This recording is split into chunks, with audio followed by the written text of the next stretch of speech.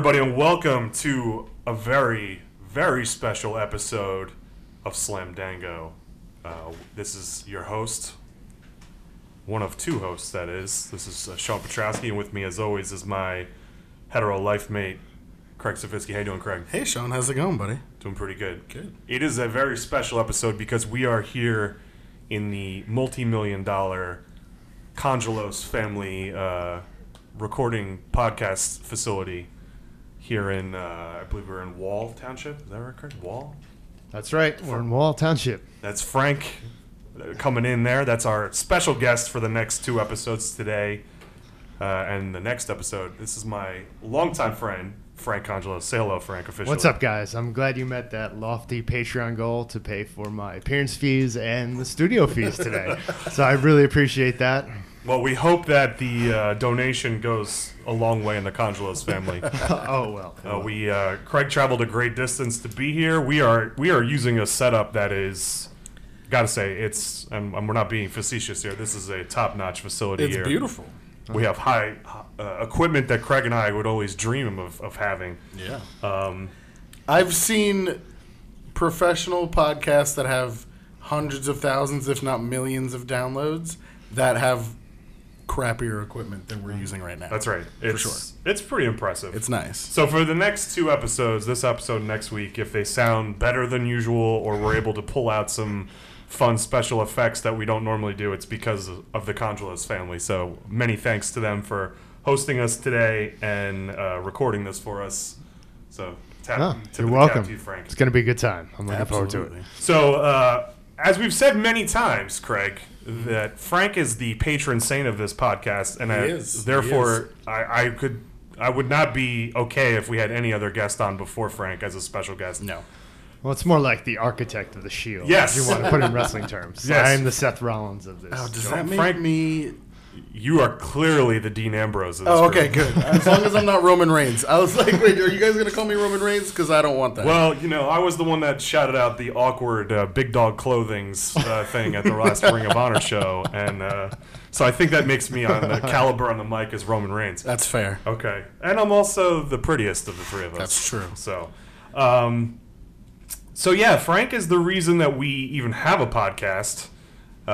He was the one that kind of said he knew that I was watching a lot of these movies by myself and making Crystal watch them with me at times, and I was always trying to get Frank to watch them with me, and he'd be like, "Oh, I'm not wasting my time." Yeah, please, just watch Christmas Bounty. I'm wait, telling you, it's awesome. I know It's Craig awesome. has a lot of time to waste. He doesn't have anything to do. Watch it with him. And Craig had been on my case about doing a podcast, so it all came together perfectly. It really came back to bite me in the ass. It has. It has. So, Frank and I have known each other since college. We became friends, was your senior year of college, right? Yeah, was it junior, senior, you and I? Yeah. Or was it sophomore? No, junior, senior. I Yeah, was a junior. yeah. We happened to, and this is weird actually, I just randomly took a seat in Dr. Amadio's database class next to Frank, and then Dr. Amadio said, "You need to team up with somebody," and I literally just turned to Frank and I was like, "You want to be partners?" And Frank was like, "Okay." And then, only to find out, Frank lived down the street, Vincenzo Drive. Yeah. It was in the North Dover section of Tom. That's our end of Tom's River, Craig. It's our hood. And Frank is this guy into same music as me, loves video games, loves movies. Basically, like, where have you been my whole life? It's a match made in heaven. But the problem was, I knew where you were. You weren't in North Dover. You were in Mondon. I did. I didn't go to any public schools. Catholics had held you hostage. So, but that's what I learned all these things about Frank very quickly from database, and we become fast friends. And I gave the best man speech at your wedding based on basically a coin toss. Yeah. Yeah. And you were part of my crew of groomsmen with Craig also. Oh yeah. So it's and I want to call it back to the first episode where you guys talked about going to Raw and seeing The Undertaker almost get blown up. You were there, weren't you, I was Frank? there. That was July 13th, 1998. Look at that. Frank with the pull. Actually, that makes me remember. That's why we were there. It was on my brother's birthday. That's right. Yeah. So that's my brother's birthday. We all decided that's what we were gonna do, and I said, Sean, why don't you come with us? Yes. because we're gonna go see Raw. But that's how amazing. big And, WWF was in the time. Yeah. That was like the thing to do Yep. on Monday night in New Jersey. It was like a huge deal. And it was the Oh, yeah. summer. It was in the Yeah, summer, yeah. so we were able to go. Yeah. But yeah, oh, that's right. I forgot you were at that. we were yeah, all there together. We didn't even know it, but we were. Just another parallel, Frank. We weren't there together, but No. we were just all there at That's the same right. time watching the same show. Just like you were in North Dover with Craig and I, but you were in Catholic school. 2 miles away. That's right. 3 miles away. Yeah. Didn't even know. All right. So tonight we are going to be, today, whatever time of day it is you're listening, the first movie we're going to be talking about is Wrong Side of Town, Yeah. starring Rob Van Dam and Dave Bautista. So those are the two wrestlers that we're going to kind of get you up to speed on very quickly. Now, I don't mean to correct you off the bat, but there's 3 wrestlers in this movie. Oh, well, you're going to have to... Who is it, Frank? Who's the third wrestler? The third wrestler is Mabel, also Yes. known as Big Daddy V or Viscera. Yes, that- I have a note. I have notes in there. I was like, Yeah. is that Viscera? I think Yeah. that's Viscera. Okay. No one else is that big. That- But here's the thing. He's a cameo, so he doesn't deserve to be talked up at the beginning. True. There's a lot of cameos in this movie. There are. That are also main parts. Kind of. Yeah, kind of. I mean, Yeah. cameos did make the poster. That's true. Not to spoil it. I think we're getting a little ahead of ourselves here, guys. You know, we do have a format to follow. So let's talk about. So this is. I got a confession here. So I can kind of talk a little bit about Rob Van Dam because I, like many of you, during the ECW heyday in the '90s, we were talking this on the way over, Craig. When ECW was its own company and it was competing against WWF at the time, were you watching it? Here and there. Yeah, just like me. I wasn't. It was kind of hard to find a lot of times, and it was definitely like the more extreme. Like it was all like chairs and barbed wire and shit like that, and I was like way into what I had seen, but it was almost like you had to find somebody that had a tape of it or something randomly because we just weren't buying like only pay-per-view things at the time. Right. So we were talking about it on the way over here. Frank and I drove over here together. And Frank had asked me, how did I watch it? And if so, how did I? And it was, I don't know if you remember this. It used to be on MSG Network, Madison Square Garden Network, Okay. which is where we watch our Red Bulls. And it would be on at like 1:30 in the morning on a Saturday. So I wouldn't catch it all the time. And then they would like rerun it in the middle of the night during the week. And every once in a while, my dad would always be like, yo, I fell asleep on the couch and then I woke up and right before I went to bed and ECW was on. He's like, you gotta watch it, it's crazy. And but that's how I would get it. And I wouldn't, it wasn't appointment TV for me. No, but if I called it, I would catch it. I would either somehow randomly see it like that, or if I was like at a friend's house or something who Right. had a tape. A tape of it. That was a Yeah. big thing, man, tapes. So, and I know, Frank, you said you were in the same boat. You kind of didn't watch it every week, but you... Yeah, I believe it was MSG, and I tried to videotape it. Like I'd set my VCR to Yeah. tape it every Saturday, and it was super late, 1, 2 in the morning. But I remember just stumbling across it one night, and I was hooked. And to be honest, the first wrestler that I gravitated to was Rob Van Dam. I was just going to say, too, Rob Van Dam, to me, I know there's some people that are more serious ECW fans than I am. And again, ECW stands for Extreme Championship Wrestling, was based out of South Philadelphia. The 2300 Arena, where we go typically to go see Ring of Honor, is the arena where every ECW show was basically filmed. And it was owned and operated by Paul Heyman. I'm sure some people would argue that there are other wrestlers that I think are kind of the flagship wrestler that represents the ECW brand. But to me, like Frank just said, Rob Van Dam was kind of the first guy that I kind of paid attention to, gravitated to. He just had a unique style about him, and his character was interesting. And that whole team was awesome. I mean, you had Rob Van Dam doing all the flippy stuff that you didn't see much of in WWF at the time. Right. And then you had crazy Sabu with him. Right. I was And going he to say, Rob Van Dam and Sabu are the two first names I Yeah, think of. and then Yeah. you had Bill Alfonso, their manager, running around the ring with the whistle in his mouth the That's right. entire time. That guy that's of the stupid referee Yeah, but it was awesome. Yeah. It was just an awesome dynamic that team had, and it was really fun to watch. I think it was those guys and the Dudleys. I Yeah. think Yeah. that's like Sandman was another big Sandman, one. And yeah. Tommy Dreamer. I mean, there's a whole list of Tommy. guys we could do a whole episode about. I just saw Tommy Dreamer on a episode of Impractical Jokers. how about wow. that? So Rob Van Dam, again, probably the marquee, kind of the John Cena of the ECW world. For those of you that are not familiar, he That's was the probably a fair guy. assessment. He was also, their champion for a long period of time. Kind of was the flag bearer for the brand.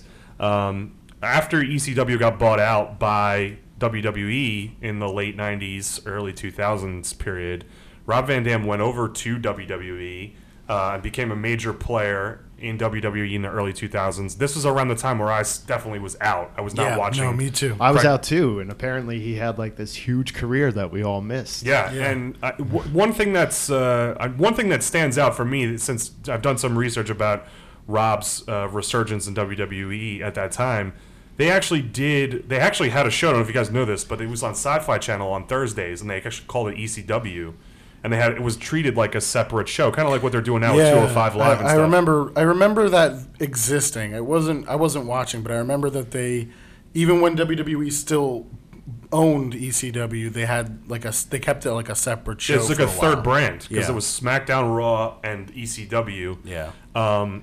They actually did a special pay-per-view to kind of sunset the entire ECW brand.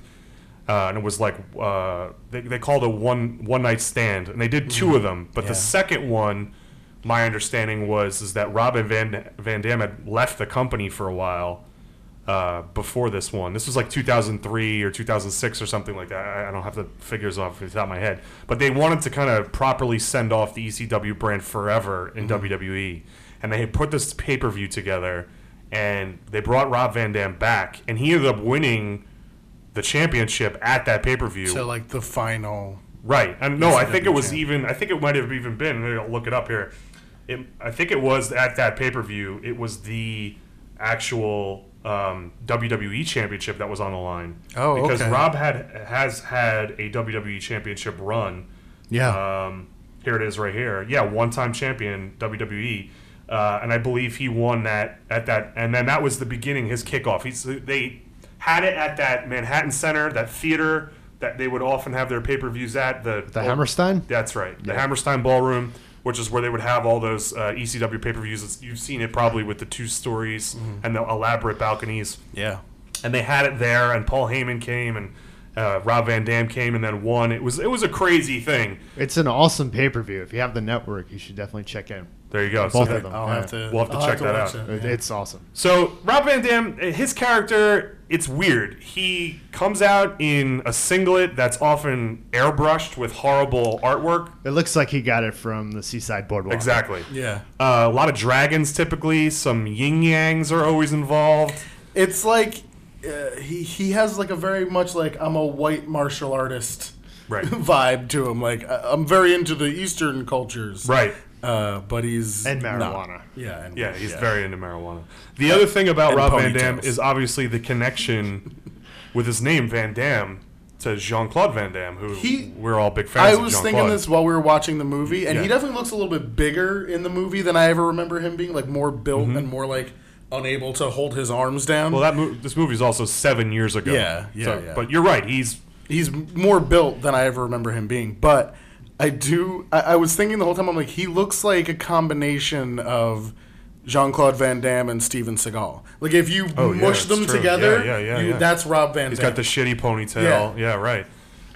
It's tight. It's It's a tight very tight. ponytail, It's- and throughout this movie, it does not move. Doesn't No. move. Not one time. You think even like a Triple H, where Triple H keeps his ponytail back in the movie most of the time, but there's always at least one scene where he lets his hair fly. Right. Like Nah, in bro. Inside Out when he was banging Parker Posey. Exactly. Those locks were He flowing. wakes up and he looks like a golden god. He did. No. There are no No golden god shots in this one. That tight ponytail is the third star of this movie. So Rob Van Dam, it's kind of weird because we always talk about the characters and everybody has a very strong character, Rob Van Dam's character is that he was an ECW legend, and Yeah. that he's a laid back guy, and that's really all there is to it. And people love him because he's this connection to the ECW, and people have a very strong love and affection for the ECW history. Yeah, so like I think, they think of them as like hardcore legends. Exactly. Like, these guys were real badass and did it before anybody else would let them. So in terms of backstory or anything we could tell you that's interesting about Rob Van Dam, there's not much to it. It's really just a list of accomplishments that he's accomplished in his career at ECW and WWE. Yeah. And the character is, I was a big deal in ECW, and that's why everybody loves me. And he's been out. He came back a couple years ago, I think like 2013, 2014, was when we got, Frank, when you and I got back into wrestling, he was there Yeah, it for like a was year or two, and then he was like, and he hasn't been back since. the Royal Rumble before WrestleMania 30, I I think. think you're right, yeah. And then he came back for the year Yeah. before 31. Right, and then he's been gone ever since. So he still wrestles on the independent scene. He's a great entertainer. I think he's kind of getting older now, so when you watch him, he's not as. One thing we're kind of stressed earlier, I think one of you said it. He's kind of like a high flyer. He's got a lot of lucha libre type of moves. Yeah. which is Kicks and splits. yeah, right. You got to be young and in shape and in top performance to be able to do these types of moves. And he's now. He's got to be getting close to 50 now. No, I got the date right here. He is actually 46. So yeah, 4 years yeah. away from 50.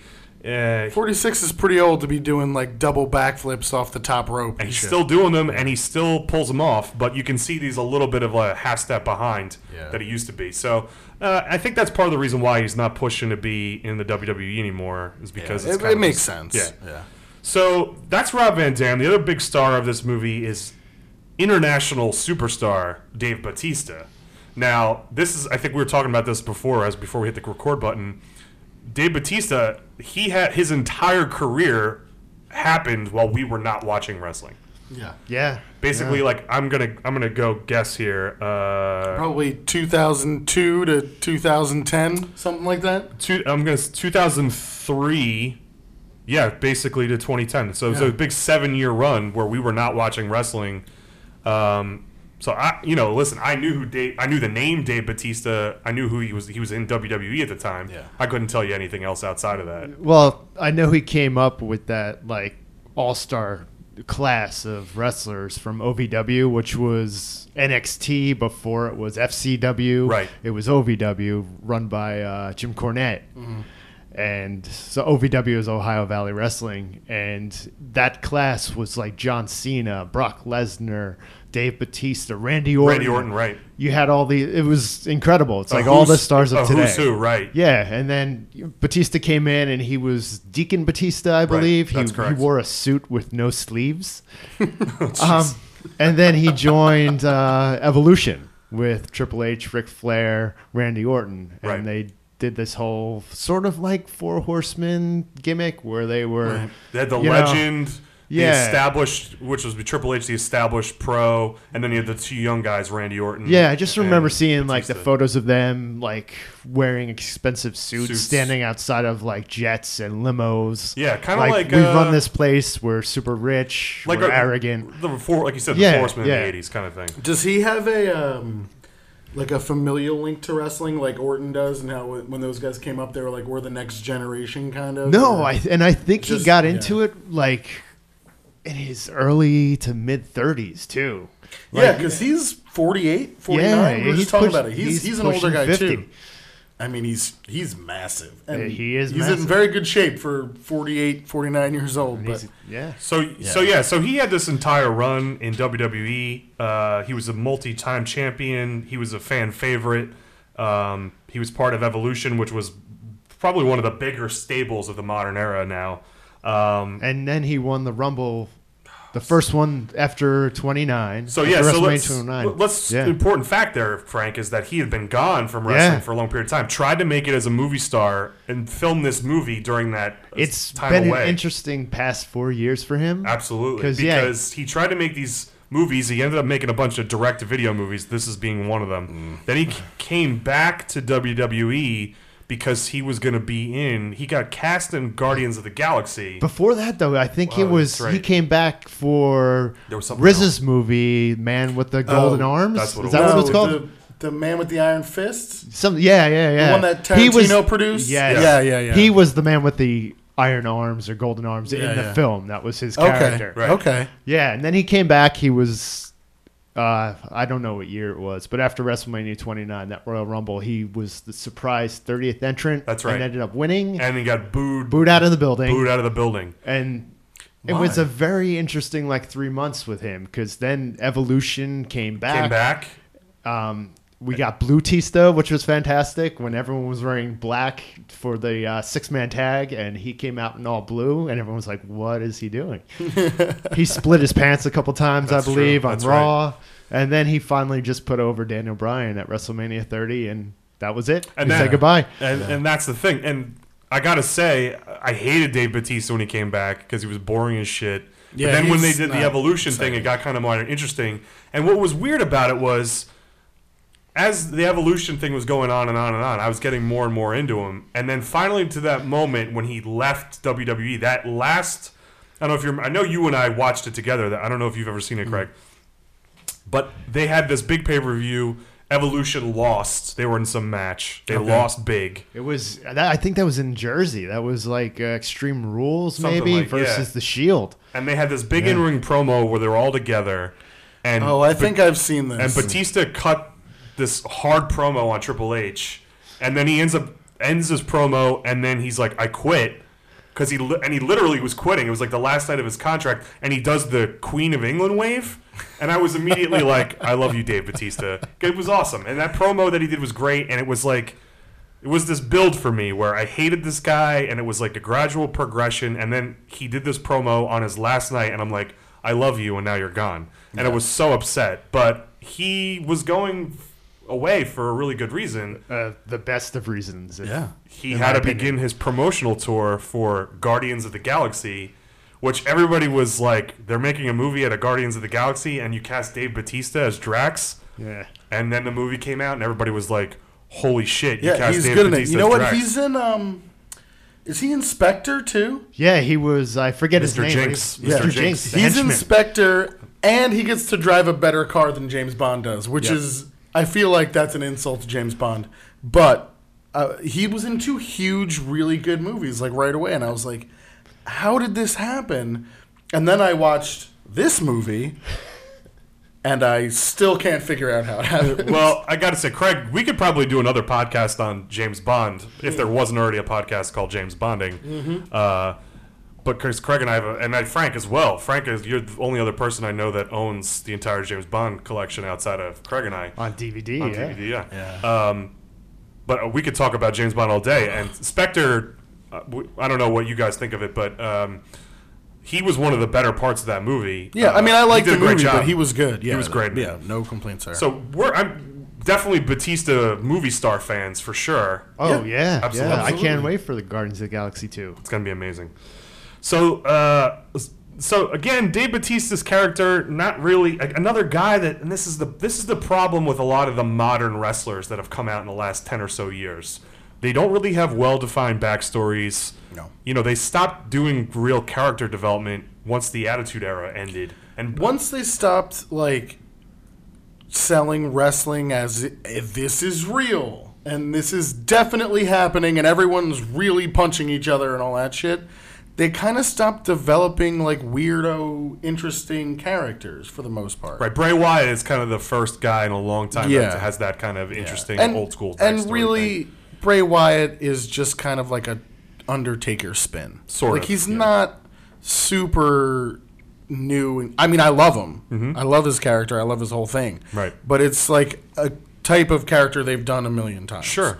Like every wrestling promotion in the country has a cult leader guy. Right. And that's But him. you know what? It's fine. It's been a long time since we've had one. Yeah, no, works for me. I love it. But He's I our just champion hope they right can now. go somewhere interesting. I hope so with it. too. You know. So sorry for the lack of interesting facts about Batista and Rob Van Dam. It's just that's the nature of their characters. Yeah. I don't even know. Frank, I know you know a lot of people that love wrestling. Craig, I know you do too. Mm-hmm. Do you think you could name anybody that would say Batista is one of their favorite wrestlers? I love Batista because of his work as a wrestler. No. Right. And I don't think I know anybody either. And I think that should say something to you, to everybody listening, about the type of career that he's had. Not to take away from his physical abilities as a wrestler. He's an excellent wrestler from a technical standpoint. Yeah, and he was a star, and people liked him, but I just don't think anyone would be like, oh, Batista's my favorite. Yeah. I don't think anybody's There just wasn't much to him besides the fact that he was a good wrestler. Right. I think as history will show that wrestling is going to be a footnote for him in his life story. It's not the main focus. No. And even though it's a major focus still now, I don't think it's going to be. He even tried to a ill-fated foray into MMA. That's true. And got his ass beat. Got his ass beat. And that was with Strikeforce? I don't even think it was that high up. Really? I think it was like a smaller promotion. Okay. I don't remember, but that was the first break that he took from WWE. He tried to pull a Brock Lesnar, and unlike Brock Lesnar, got his ass beat. Yeah, which, I mean, looking at him, you looks like, okay, if he knows anything about fighting, he should probably be pretty good, but he didn't know enough about jiu-jitsu or ground game or anything. He got his ass beat. All right, so let's go into the movie. Wrong Side of Town, guys. So right out the gate, we are presented with a scene where we have a guy strapped to a chair with a cinder block wrapped around his arms. His name is Nick, and he's getting the shit beat out of him by a guy named Seth. Because really bad fake punches too. Yeah, by super the way. bad. Like they're think not with even professional close. wrestlers on the set, they'd be able to pull this off. But no. Seth is pissed because Nick has ratted him out to the cops for whatever illegal business he's running, and then ended up throwing Nick in the river. Old school style. This was so distracting to me. Seth had like the sweatiest collar I've ever seen anyone. Jeez, look at this detail from Frank here. Wow. Like, it was just very distracting to me. And he was like taking his glasses on and then putting them, or taking them off and then putting them back on, and then taking them off, and I was like, why? Why does he keep like either one or the other, or like do a dramatic takeoff, but don't then like keep putting them back on and removing them? I don't know. He's not a great character. He is a terrible villain. And and his whole reason for being the villain doesn't even make sense. No, he doesn't look like a villain. As we get there. Yeah. We'll get into it. So after Nick goes into the river, we are then taken into one of the most elaborate title sequences I think we've ever seen. This title sequence was like 3 minutes long. It was, I hope James Bond fans. Yeah, this is a ripoff of James Bond. It's a huge ripoff. I literally wrote down this opening is like James Bond was sponsored by Tap Out. Yeah, like it was like or Affliction. Yeah, there's just like fire, it was terrible. And the song, which was literally, I think, probably titled "Wrong Side of Town." Oh, had to be. I kind of strangely fell in love with that song, by the way, because of how bad it was. I meant to look into it to see if it was like I was watching the opening scene and they played all the credits.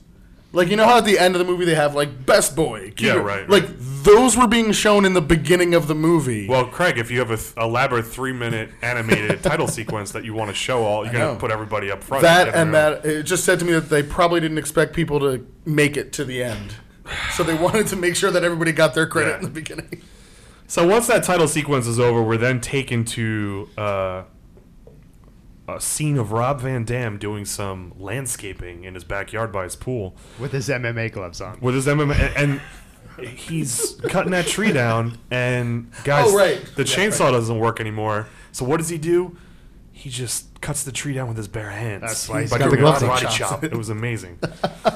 And as he does that, his daughter, who's swimming in the pool, starts to drown. And he immediately jumps in the pool, saves her, only to then find out it was a joke. His daughter is the worst person on the face of the earth. His daughter sucks.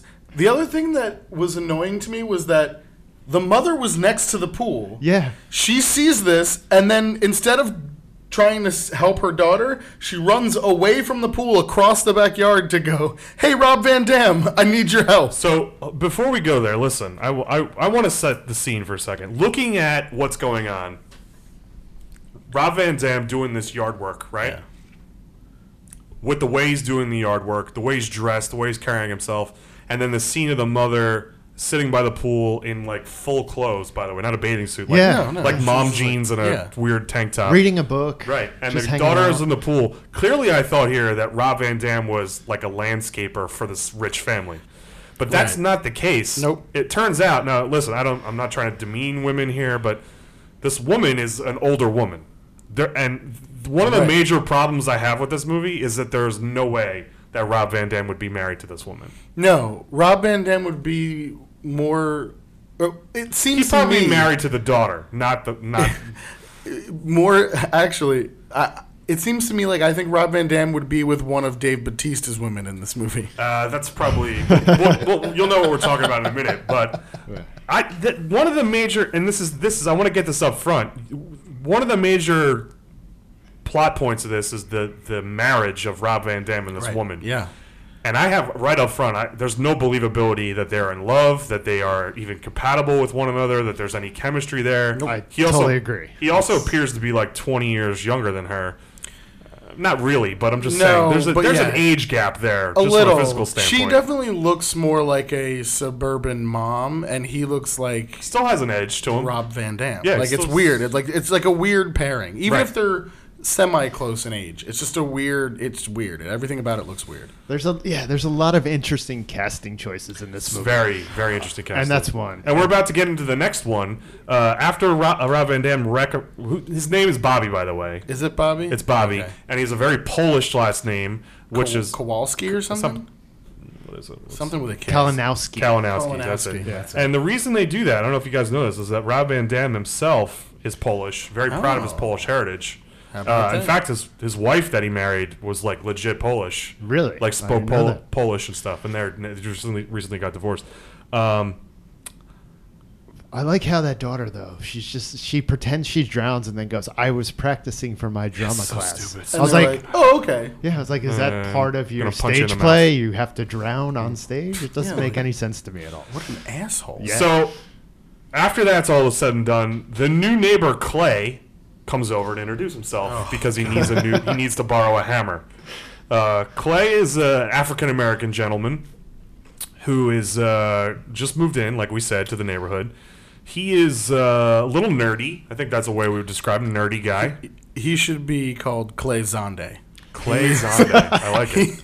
He is a huge dork. Rob Van Dam, can I borrow your hammer? Like, yeah, he needs to borrow, like, not anything like that you might not have, like a chainsaw or something. Like, okay, A hammer. hammer. Yeah. Well, I mean, just move maybe another Yeah, Pakistan. yeah. And then he's like hitting the heavy bag real awkward while Rob Van Dam's taking way too long to find the hammer. Yeah.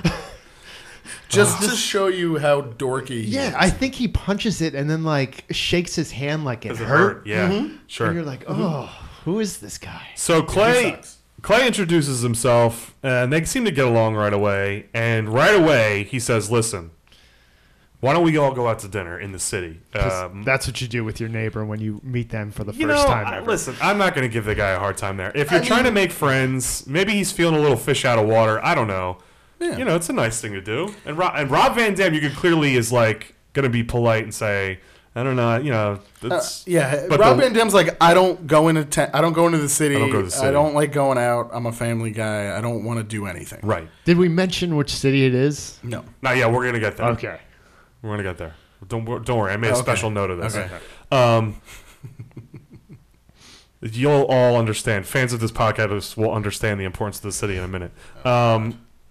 So the wife is there overhearing all this, and she says, "Oh, we're going out." You can tell that this girl, she's got a new tube top or something that she wants to put on because she wants to hit the town. So they all go out, and Clay tells them that he's in the liquor business or the club supply business Yeah, or something. he's basically like a liquor wholesaler. Right, like something he's like that. a booze rep. And he's got the biggest client in town who you're going to see the connection there in a minute. And because of that, you're going to get them exclusive VIP access to the club, which also turns out to be a weird sushi restaurant. Also, This is it's called a club. Aztec. It's also. a club called Maya. Maya. Right. Maya. One of those ancient Yeah. Central American civilizations. Because Rob Van Dam makes the Rob Van Dam is full of like bad jokes in this movie, but they're like really especially like, up front, and they're really- sarcastic. yes. Yeah. And he's just like the ruins. Like, and that's it. Like, that's supposed to be the joke. And yeah, it's like a Szechuan restaurant slash That's right, because he says this. It's the best Szechuan that Yeah. in the city or something. And then they're eating sushi. upstairs, Yeah. and downstairs is crazy dance a party. banging going on. club. Crazy. And there's a balcony overlooking the dance floor, and they're Oh, able yeah. to have conversations. No, they're problem. sitting on the balcony Yeah. eating their dinner. Yeah. Like with like flashing lights Yeah, it's crazy. and like watching people dance. It's it doesn't insane. make any sense. Speaking of your point about Rob Van Dam's quips, that whole sequence where they're driving to the club in Clay's car. Yeah. First of all, it was awkwardly shot, and the cuts were. And Rob Van Dam First was. of all, hold on. First of all, everything about this movie is awkward as fuck. It is pretty like every interaction will be like Clay comes over, he's like, "Hello, neighbor," and Robin is like, "Oh, hi. Yeah. How are you?" Like this, like that's the level of acting that's Yeah, going it's on. almost- It's really bad. It's like Room Birdemic level. Yeah. But not that Yeah. extreme. But it's in that family of awkwardness. Oh, absolutely. I mean, that's why I enjoyed watching it because Yeah. I was like, "Wait, is everyone going to be like this?" And they were. And they were. And they were. There was like this one part where Clay's wife kind of is coming on to him while they're driving over. I was about to say, she's the horniest woman I've ever seen anywhere.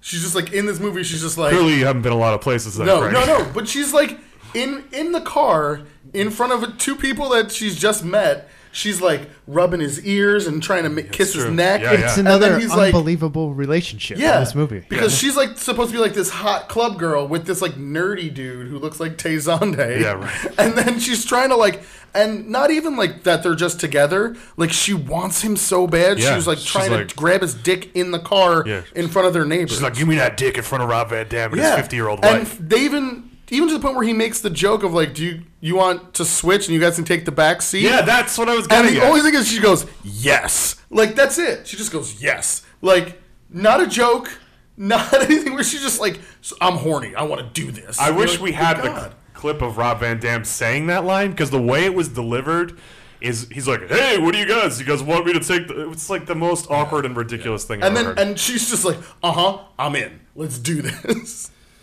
Okay, so we get to the club. They go see. They're obviously seated at their table, and the club owner comes by to wish his best regards to Clay, and we find out that Seth is the club owner, The guy from the beginning of the the guy movie. from the opening scene of the movie. Right. And he comes over and he's very humble. Oh, does the bow with Yeah. the prayer hands. He does do the prayer hands a bunch of times. And behind all of this, there's a couple fighting about how to use chopsticks. Yeah, Yeah. and they make a point to They're like, should we go over there? like Should there we- was some should we domestic step in, and they're domestic like, no, dispute no. going on. Yeah, But- yeah. Let's let them handle it. And then it just goes away. Yeah. Like nothing happens. And they never recall it. Like none of the characters are ever seen again either. So Seth comps the table. Everything's going to be free of charge. And then we are then taken backstage where Seth is talking to his little brother. Right, in like an Ethan, office right? somewhere. Is his name Yeah, Ethan? Ethan. Who's and- reading a porno magazine? That's right. Playpen. Good old Yeah. Playpen. You know, But that Al, movie trope of someone sitting around in public reading a porno magazine. Yeah. Al Bundy's favorite. Yeah. I think that's what that was. He's got to go do some business, so he leaves Ethan in charge of the club while he goes to run that, do that errand he's got to do. And he says specifically to him, don't have sex with any of the customers. Right. Apparently, he's got a problem with that. So Seth leaves. The little brother Ethan then does a pile of cocaine on Off of a crucifix. off a crucifix necklace that he has.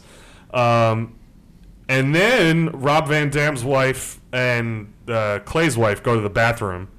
And while Rob Van Dam's wife is coming back from the bathroom, Ethan runs into her and he's like, "Oh shit, you're the hottest mother I've ever seen in my life." And I don't mean motherfucker, I mean like mother.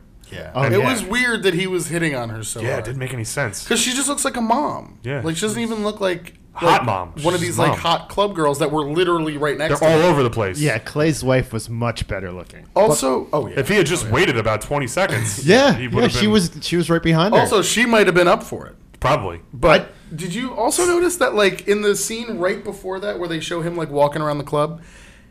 It's like they're doing this like trippy, hallucinating, Yeah, like yeah, I'm yeah. on drugs thing. But that's And I not was what like, happens when you're on cocaine. he did I don't coke.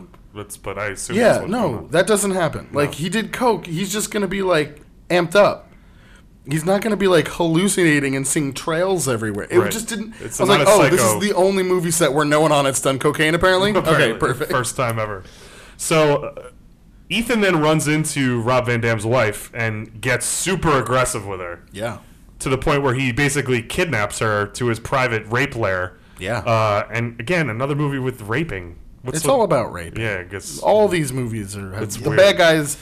It's like they have to go so far, but they're like, just make them rape because we don't know how to make them sound bad otherwise. I know there was a lot of controversy about how Game of Thrones has used rape over the last couple of seasons, and I understood a lot of the points about it, but I after watching a lot of these movies, I'm really starting to get how what a terrible crutch rape has become in movies. Stop! It doesn't. Yeah. It's lazy. And all during this time, you have Clay and Rob Van Dam having the weirdest conversation at the table where Rob Van Dam tells Clay that babies throw up.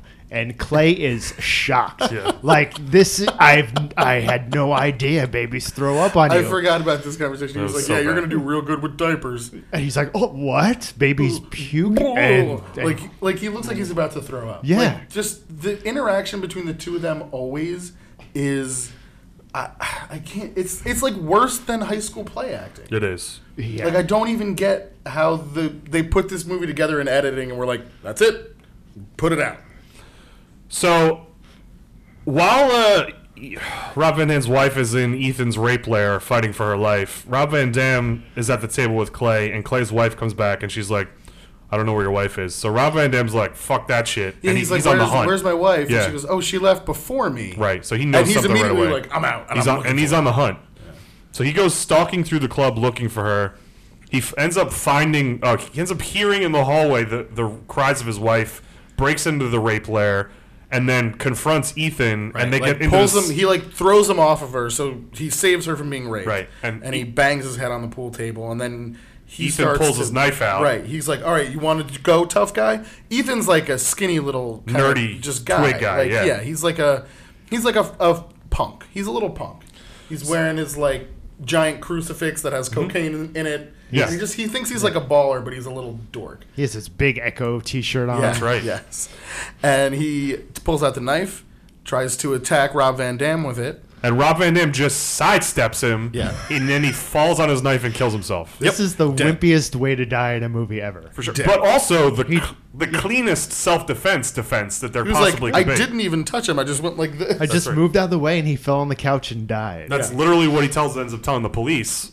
But there you go. So Ethan is now, the little brother of Seth is now dead because of his own stupidity. The police are on the scene at this point doing a full investigation. But at the same time, Seth wasn't there because he's meeting with a cop to pay him off. That's right. Yeah. The cop who made an appearance at the beginning of the film during Nick, who's a dirty cop who's giving Seth information about the police investigations towards Seth's criminal empire. Yeah, I think his name is Briggs. Yeah. I think his name is Briggs. Played by the same guy played Dolores' dad, Abernathy from Westworld. Oh, The robot that like freaks out in the Look at beginning. you, Yeah. Frank with the I knew he pullback. looked familiar. I had to look it up. Good for you, Frank. He did not look familiar to me, and I also watched Westworld, so you paid more attention than I did. And then they're like rolling Ethan into the ambulance, and Seth comes back, He yeah. just looks at Rob Van Dam, and Rob Van Dam looks back, and they're like, he's like, I know you did it. Yep. And Seth has been cursing this entire movie, and instead of cursing at him, he goes, "You menace." And, menace. and Rob Van Dam, he just walks away with his wife. Like, just by looking at him, he knows he was involved. It was and weird. he had it was. They exchanged a look, and just because of that, he was like, he did it. and nothing He killed my happened brother. He before killed my this brother. where you would even think that Rob Van Dam would be involved in this. I don't right. know how Seth put that Like together. only because he would recognize him that they met earlier. Yeah. Like that's it. Oh, this is the guy I comped his meal. He must Yeah. have killed my brother. Clearly, this is how he repays me. Thank you. I gave you free tuna with wasabi, and you killed my little brother. You menace. So Rob Van Dam and his wife then go to the police station with Clay and his wife to kind of give their stories. They end up, the corrupt cop is there. He witnesses the testimony. And he's from a- really like trying to pin it on him any Right. way that he can. But and he realizes feels like, this is a cut case of self-defense. So he tells everybody, cut him loose, get him out. Seth finds out, he's pissed, and he says, I'm putting a $100,000 bounty out on Rob Van Dam's head for killing my little brother. This is around the time where I made a note and I said, "This movie is crazy. everyone's overacting, and all Seth does is scream. Yeah. That's it. He's Screaming the whole he's just movie. screaming into the phone, screaming into the air, screaming about his brother being killed. Now, did Just- you notice before this, though, before he got mad, he neatly laid out the porno magazines on the desk? They were, like, in perfect form. And then I he did makes not the see call. that. He I was was like, all right, hold on. Okay. Let's these put the are all playpens evenly- down. They're evenly distributed. Yep. Now I can scream. Yeah. So, we then get a montage of the streets finding out about the bounty. Yeah. It's pretty fantastic. There's a couple montages in this movie. It's like I love it. every first of all. gang is like, like your classic movie, this is the Asian gang and this is the Yep. black gang. It's But then exactly they all like the work Warriors. Yeah, but it's they all just work little- together. Yeah. Like it's like the Warriors if they all got along. And they have that, he's making the call, and then they have that one henchman that's going around on his motorcycle telling everyone. Yeah. The guy with the weird goatee. Yeah, beard. yeah. Yeah. Who rolls up to Omarion Yeah. and lets Omarion Oh, know. is that who that is? That's I didn't Omarion. know. Big Oh. time hip hop star Omarion. Omaria. And And it must be really late. There's not a single citizen on this street very or late in the at night. town. It No. is just Rob Van Dam and his buddies and all the gangs. yeah, even in when you watch The Warriors, which also takes Yeah. place in the middle of the night, there's people on the streets. At this point in the movie, there's no more extras. No extras. No, not at all. So, Clay is now at this point, they left the police station. They're driving everybody home, and they are on an on-ramp, and they run into the first gang that has encountered them and wants the bounty. So, at this point, Rob Van Dam coaches Clay through to get away. Because Clay's like, but I'm gonna Because, hit my "Yeah, car. my car. Yeah, He's got this Mercedes SUV that he's clearly more concerned about than his life.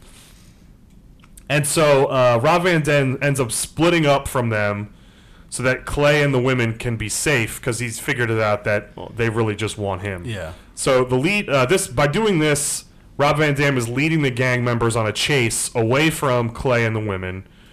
And while they're on this chase, Rob Van Dam ends up getting shot in the leg while climbing the side of a building to get away by one of those biker guys. Yeah, this scene was very confusing to me because he's climbing the ladder. Right. And they said, don't kill him. He wants him alive. That's true. That's very important. They shoot at him. It looks like they hit him in the hand. He falls about 30 feet onto a dumpster, and then he gets up limping. Yeah. And there's never any blood on his leg. But before that, they all run away because they think he's dead. yeah, and they don't oh, want they anything just to do with it. Yeah, they're just gone. They assume he's dead. yeah, Right. And They- they hear a cop siren and they all just run away. That's right. yeah, like the cops would know to check that back alley. Right.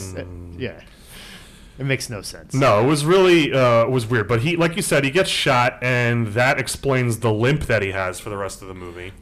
That he conveniently has. Because he has it when he's like walking around or trying to get into bed. But when he's like jumping or kicking someone. No problem. No or big he problem like there. needs to run away quickly, he's fine. And then he stops and limps like he can barely move. So Rob Van Dam, after getting out of the dumpster, finds everybody at the designated place that he told them to meet him at, and tells them that they got to leave Clay's car behind because they know that the car's hot. Everybody knows to look for this Mercedes SUV. So they start to make a move on foot. Now this is where I have the note about where this movie takes place. I think I know where you're going to say. We learn where we are. First of all, what city we're in. The city is Baton Rouge, in a little state that Craig and I have come to fall in love with, called Louisiana. I love Louisiana, but for real. But I feel like the past 5 movies we've watched have all been and taken place Told in you, Louisiana. post-Katrina tax breaks. Yeah, it had to be. Yeah. It had to be. Wrestlers, listen, if you wanted to make a movie in the post-Katrina, this is the time to do it. I started thinking maybe just Triple H wanted to spend a lot of time in New Orleans for some reason. But Wanted to get away from Stephanie. You know, listen, I don't know how he's married to that woman, his but Mardi Gras ladies. And this isn't even a WWE Studios No, film. that's correct. No. Not So it's just special. Yeah. No, it's they just love Louisiana. yeah, they moved lucrative tax breaks. They moved it to Baton Rouge instead. They were like, we At least it wasn't recognize New Orleans, New right. Orleans is WWE zone, so let's Right. go to Baton Rouge. Dave Bautista was like, guys, listen, I don't want to encroach on Vince's turf. So, yeah, there we go. So we're in Baton Rouge. Then we get to see Omarion. They're all in a parking garage Right. where they're trying to figure out what to do. This is where they ditched the Mercedes. Yeah. And Omarion and and his crew roll up on Rob Van Dam and then proceeds to rob them of their jewelry and wallets and cash. And then Rob Van Dam starts to do this thing where he's like, you know how much the bounty is in my head, right? And they're like, $100,000. And he's like, you think there's got to be more to this story, right? Why it's just $100,000. He's like, because I got diamonds in my sock. And he starts doing this whole song and dance routine about how he's got diamonds on him. And that's why the bounty on him is so high. And Omarion and his crew kind of start to fall for that. Like, they're really starting to debate it. Like, right-hand man is a real dum-dum. Who also, was that Birdman, by the way? Was his henchman Birdman? No, but he kind of looks like Birdman, right? And he was also had a machine gun. That's true, he did. Just a straight up like an Uzi. Another part that didn't make sense in this, like, all during this time, Clay's trying to use his cell phone to make a call. And he can't get a signal. Yeah. And then they're in a parking garage, and Omarion's like, hey, you, call Seth. Yeah, and he gets a signal on the Right first away. try. Right away. Right away. Yeah. Also, they did the extended, like, let's make Clay look like a dork thing here again, where he was like, give me your cheese. And he was like, what's cheese? And Rob Van Dam has to be like, hey, man, it's money. Yeah. Give him money. And you're like, oh, Christ. He's like, come on. he's the most clueless person on the face of He's the Yeah, earth. pretty it's cool, not. yeah. He's not even it's not even like they're trying to make him like the black nerd. He's just like the dumbest person ever. I wish at the end of the movie they, revealed that Clay was actually from another planet or something. I would have. And it would have been like Great. the best reveal ever because you were like, oh, it makes so much more sense It really now. would. It would. I would actually watch another movie that explains how he got married to that woman. Yeah. Because like I don't. You know why she married him. Because she has connections at clubs. He's got all that sweet wine distribution No, money. guys. The big old D. That's right. But see, here's the thing though. Even if Clay has a giant dick, he's not doing her right. You know that. He can't move. He couldn't even hold the hammer that Rob Van Dam Yeah. gave him. He fumbled it. He walks odd. He's not gonna fuck right. He walks odd because. That's why. All right, back to the movie, guys. Enough about Clay's D. Rob Van Dam then turns the tables on Omarion and his crew, and then steals Omarion's sweet convertible, Yeah, that old was- school classic convertible. Best car in the movie. Pretty sweet car. They then decide to go back to the police station to report that they've been attacked by two gangs. They get to the police station. The cop they run into the corrupt cop. He starts giving him some guff. Rob Van Dam then pulls his special services identification card out and gives it to the corrupt cop. Which I was like, wait, what the fuck is special services? It's It's- not like he said like, it's a special division of the military that only exists in direct-to-video action movies. Yeah. Exactly. I had to pause it and actually look at the ID. And then 'cause later it looks on, so fake. And they it say said he's a Navy SEAL. it said he's SEAL Team A43. He's the okay. Chief Firearms Officer. Chief Firearms, I like that. Yeah, of the So he's the incident CFO? team. He's the Yes, CFO. he's the CFO. Yes, Frank, that's my title as well. Frank is the chief firearms officer for Congelos and Associates Fair enough. Financial Advising. I will not mess with you. There's firearms all over. Anyway, so the cop then sees the special services ID, realizes that they are, number one, they shouldn't be fucking with Rob Van Dam Yeah, no. because he's clearly got a level of training that no one else has. And he's like, okay, we'll get you a ride home. But instead of giving him a cop car ride home, he hires a taxi, which is, first of all, they think this is a little suspicious. And we also think this is suspicious. Yeah, I mean, I'm not super surprised that might be a thing that could happen. Like that they would say, "Oh yeah, we'll pay for you to get a taxi home," like in real life, but not in a movie. No, in real life, if it was like, oh, I'm sorry that somebody just maybe stole your wallet, but in a movie where you have a bounty of $100,000 on your head, calling a cab for those people is Not a the little smartest move. suspicious. Very Yes, suspicious. yes, for sure. So it turns out that the taxi driver is tapped into the bounty network, Seth's bounty network. So while driving Rob Van Dam, Clay, and the wives home, he gets the text message about the $100,000 bounty and Yeah. then immediately pulls into a gas station. Well, no, he set him up. Like Briggs set him up you because think so? right away he gets a text that says, "I will give you $100,000 for the people in your car." Okay. Yeah. So like somebody knew that he had them. In Yeah, the yeah. car. Oh well, Briggs. Yeah, maybe he tipped him off. I don't Briggs know. had to. I don't know. I don't think so because Briggs is clearly trying to keep Rob Van Dam alive because he's special services, military. Right. He's. I think it's. More I think this so guy he's was saying just. I think you're this not guy going to beat this guy, Seth. Stop fucking with him. I don't know. Briggs's whole motivation for anything is very confusing because he flip flops in every scene. And he's like, oh, there's going to be a lot of. I think he's basically saying, don't fuck with this guy at this point because he's going to kill a lot of people. Yeah. And we're going to have to, like, figure out a way to explain It's gonna be a shit ton of paperwork for. I thought he just got like the Thug Well, network text That's what that was going on, and he was like, "Oh, But, no, 100,000." but somebody said, but the text specifically said, I will give you like $100,000 for your passengers. So whoever, like, it wasn't like a wide network text. It was like I know you have them. Bring them to me. All right. Yeah. So they go to the gas station, and the gas station is clearly a setup where they're going to be ambushed by another gang. And this is where I wrote the note. Animal, that's the character's name. Are you Viscera? That I wrote, is that Viscera Yes. Animal? Oh, that's Viscera, So, known as Animal. Frank, I'm Animal. glad you also picked up on that, and you're able to confirm that it is in fact Viscera. Viscera was a very gigantic, large African American wrestler who we remember as a member of the Ministry of Darkness under the tutelage of the Undertaker. He had And then a lot of became different. Big Daddy Viscera, like with the Godfather. That was it. But before that, he was in Men on a Mission Men on a Mission, with yes. Mo, and they had that rapping manager, I forgot Oscar. about He was Yeah, Mabel. It was Mabel. Mabel and Mo, and then Men on a Mission. And then when like the Click left and Shawn Michaels got hurt, and Diesel took over as the champ, he was like being pushed to the moon by Vince McMahon. Yeah, 'cause he was in huge. like the main events of those In Your Houses, those like original pay-per-views. Well, because Viscera's against gotta be Diesel. what? Like 6'6", 400 pounds. Yeah, Probably. At least. and that He's was huge. It was a dark time in WWF. Yeah, I was history. not watching Yeah, at this King point. in time. Mabel versus Big Daddy Cool Diesel in the main event. Sounds Nobody like wants to see that. a real shit show. Yeah, nobody paid for it. So it wasn't in your house, Frank, is what you're saying. It wasn't in my house That's at right. all.